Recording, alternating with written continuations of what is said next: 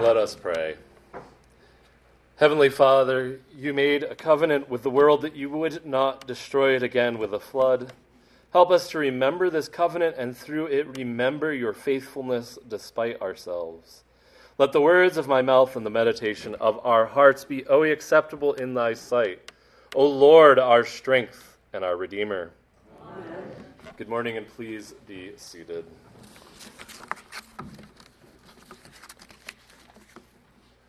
I remember when I was a kid, I thought one of the coolest things in art class was doing things with clay, and then eventually if you did it well, they would put it in the kiln and fire it, and you'd have a neat little sculpture that you made with your own hands.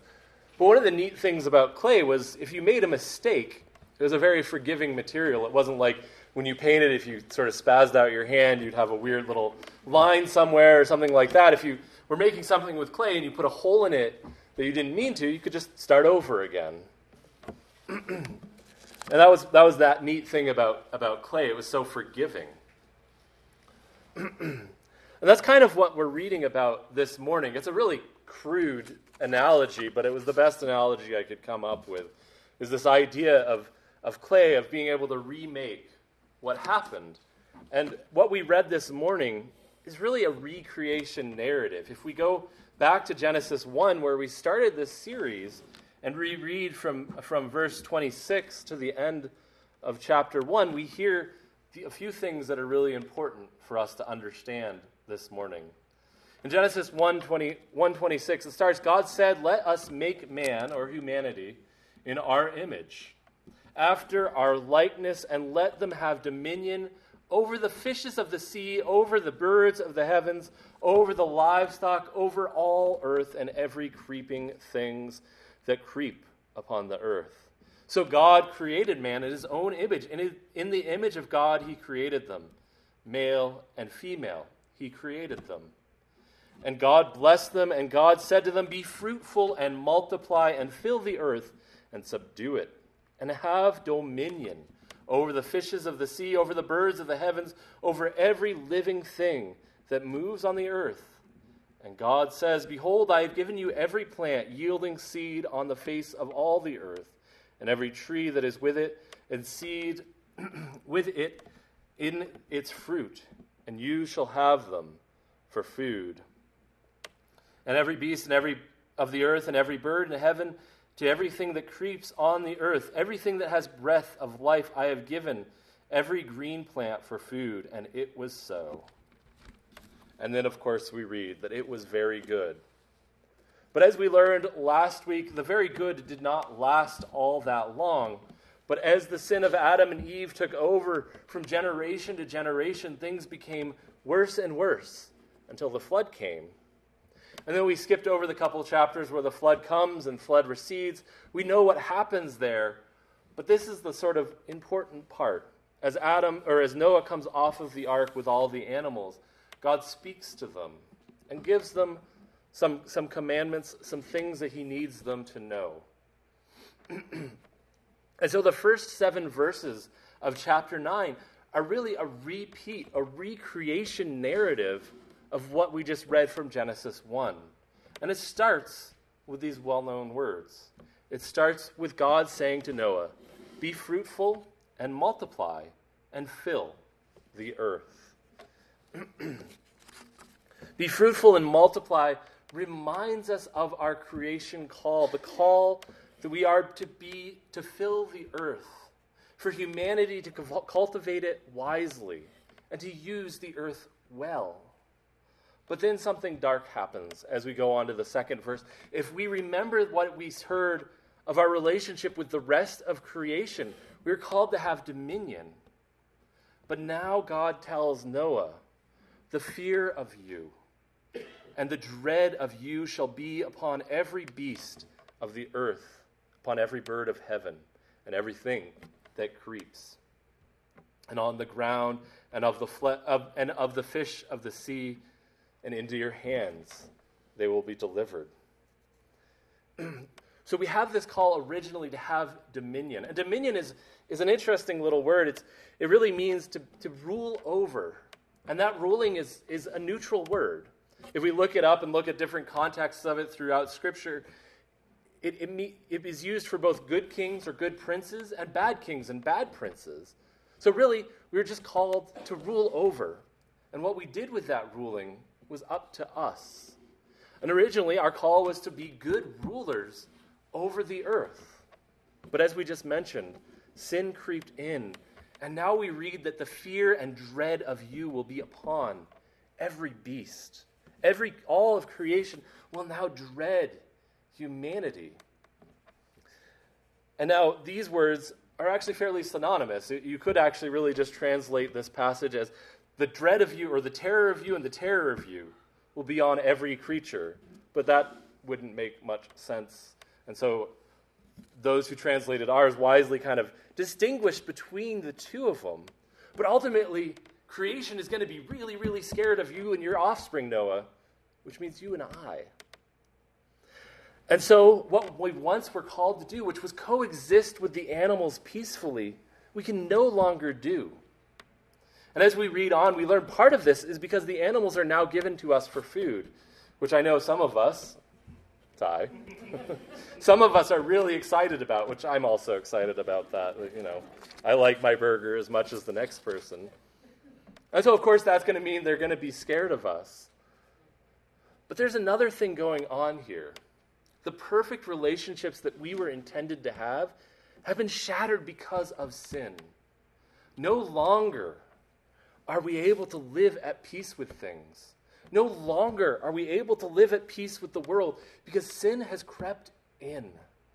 And sin has shattered that. But God does give us the animals to eat, but gives us one clear commandment about that. You shall not eat blood. Blood is rightly so understood to be the source of life. Now, in the ancient Near East, it was understood, I think, in a little duality here. In part, it was understood to be sort of the soul of the animal, the soul of you and I. But at the very least, we even know now that if you don't have blood, you're going to die. You need blood to transfer oxygen throughout your body. And so in a very real way, it is your life. And so God tells them, don't eat the life. That eventually we'll learn is to be poured out in sacrifice to God, whether it be in the wilderness if you capture a wild animal, or in sacrifice in the temple. Blood is poured out to God. And so I think part of what's going on here too is God is saying, I give you life. Even in this bad state that we're about to realize that we're in, God is still the giver of life. So we're called not to rob others of that very life source, not to depend upon anybody except for God for life. But then we get to the issue of humans. And we're saying, don't take the life of a human for one very specific reason.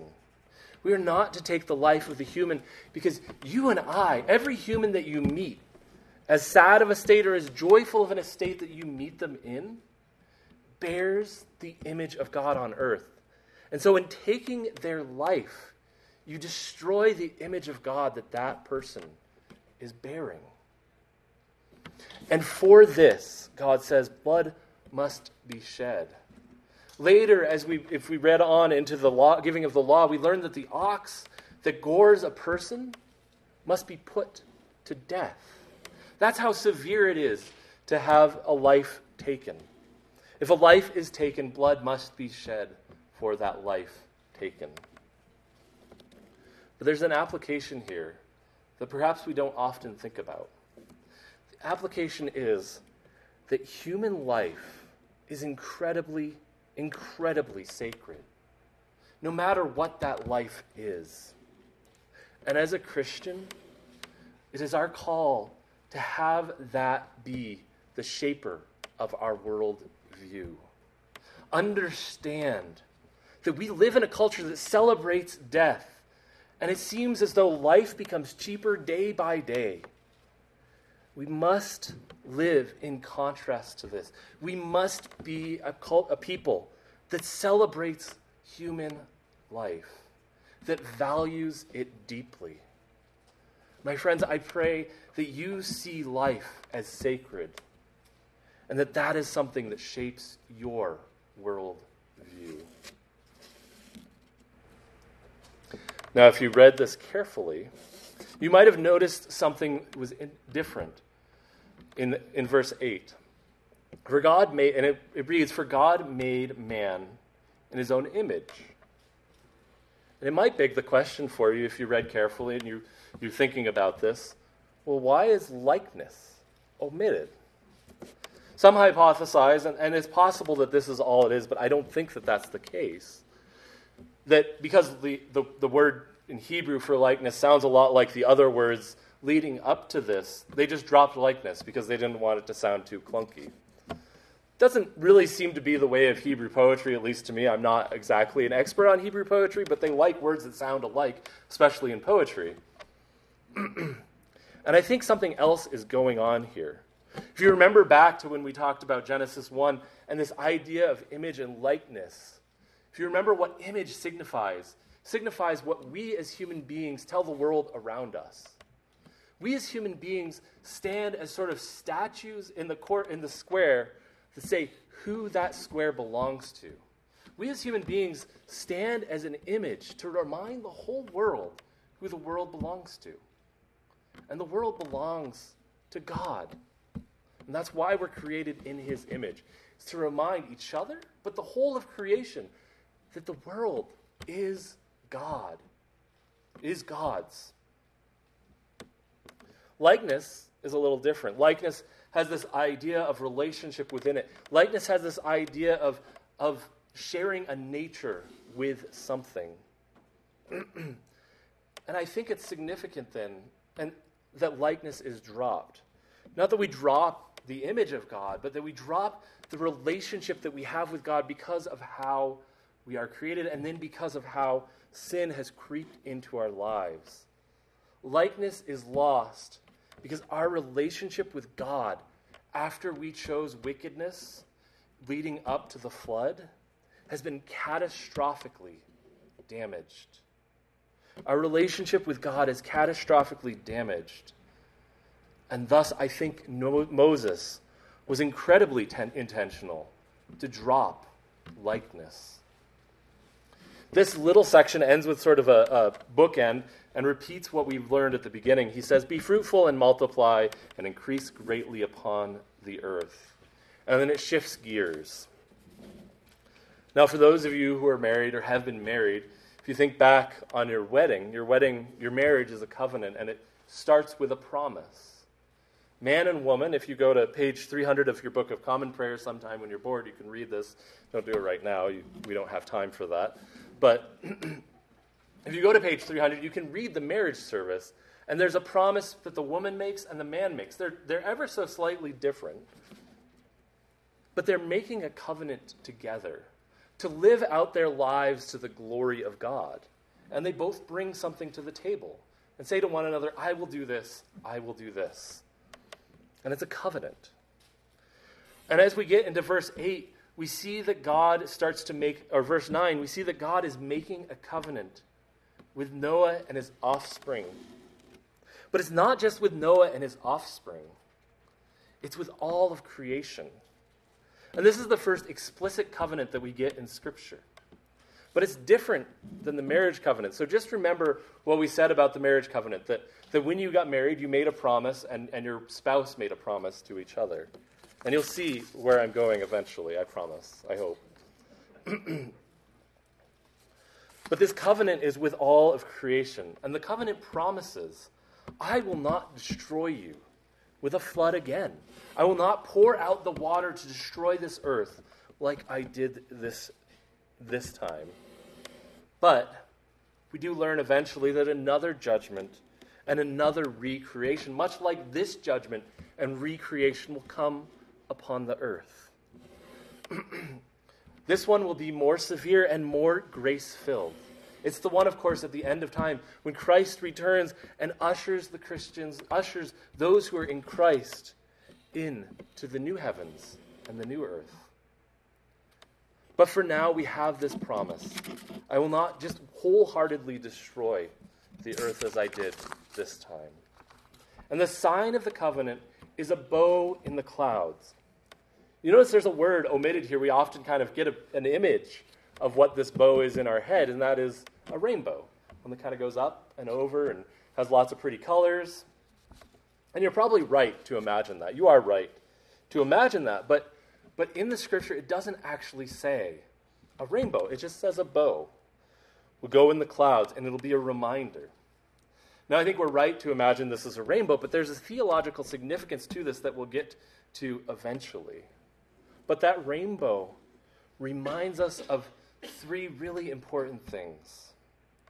First, it reminds us of God's faithfulness. It reminds us that even at the end of a rainy day, even at the hardship in our life, God is still faithful to us. And so when we see that rainbow, we can remember his incredible faithfulness. God also says that when he sees the rainbow, he'll remember his promise. Now, we aren't open theists. We don't think, well, God might forget. He's up there and he gets bored playing backgammon or something, and he's like, what did I promise I was going to do again? Oh, yeah, that's right. Him telling us that he's going to remember that promise isn't for his sake. He's not forgetting, oh, I said I won't destroy the earth with rain. He knows that. He's not forgetful. He's not absent-minded or anything like that. It's for our sake again. It's so that when we see the rainbow, we remember his faithfulness, and then we remember that he remembers. We know when we see that rainbow, God remembers what he said he would do for us. And finally, there are three places in Scripture where rainbows are brought up. First one, again, or four places if we count this one. The next one is Ezekiel 1:28, and then Revelation 4:30 and Revelation 10:1.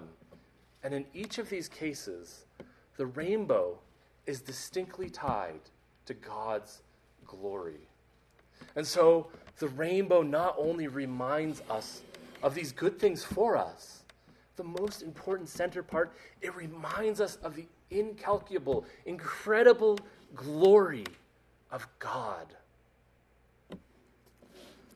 But the bow stands for one more promise. The bow actually has a little more significance than just, oh, right, God is faithful. It isn't described as a rainbow, though I think we're right to think that it is a rainbow. It is simply described as a bow in the clouds. That's really interesting. And if we look up every other time that bows are brought up in the Old Testament, with the exception of that Ezekiel reference that I just mentioned, it is described as a weapon of war designed to kill. It's describing a shooting bow. But remember how judgment just worked. How judgment just was poured out on the earth through rain. But now that promise, the bow, is pointed in a different direction. The bow points to heaven. The bow points at God. Our sins cover us greatly. But God will come in the second person of the Trinity, Jesus Christ our Lord, incarnate upon the earth, to shed his blood for us. The bow points us to that promise. The bow says, I will take your great sinfulness upon myself. And that is incredible. And that is the hopeful thing that we have when we see a rainbow. We're reminded of his faithfulness. We're reminded that he does not forget. We're reminded of his incredible glory. But most importantly, we're reminded that Christ died and Christ has risen again for us. But there's bad news in this covenant too. There's bad news. Because remember what we said about covenants? Remember the promises that you made to your spouse and how they made promises to you? There's no promise from man to God. God doesn't say, I need you to do X or Y or Z. It just ends. We see what we thought might be true with the omission of likeness. It is confirmed. Our relationship with God has become one-sided. It has become severed. We have lost that likeness in our sin. But there's something really fascinating. This could be the end of the book, right? We could end with that terrible, terrible, terrible news that, oh, you guys have really messed up. Just going to let that live out and see what happens, and at some point we'll be over. But that's not what happens. The book goes on, and there's a lot of things in the Bible that aren't chronological, but at least Genesis and Revelation are very chronological. Genesis, the beginning, Revelation being the end. And all of this happens in between that. In other words, the story doesn't end with God just being sort of semi-merciful to man and just letting it play out and see how that goes. We keep reading, and we see God continue to act towards man, continue to act towards humanity. And so every moment of judgment and every moment of mercy is God's grace. Because even though we turn our back on God in our sin, he turns towards us. He draws us to him. It is grace.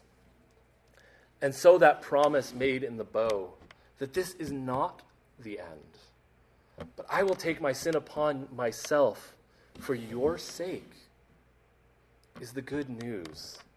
And so although this covenant could be incredibly discouraging, we are reminded that God acts towards us. God pours out his mercy upon us. And the epitome of that moment is Christ on the cross, shedding his blood for you and I, that covers our sin and makes us alive and turns our hearts back to him. Turns us. So now we no longer turn away from him, but turn towards him, walk towards him, and have the image and likeness redeemed in us. My friends, I think chapter 9 is one of those incredibly bleak moments in Scripture, yet it's incredibly hopeful, because it's not the end of the story, but the beginning. So have hope. God is faithful. His glory is revealed. His glory is in Christ our Lord. In the name of the Father, and the Son, and the Holy Ghost.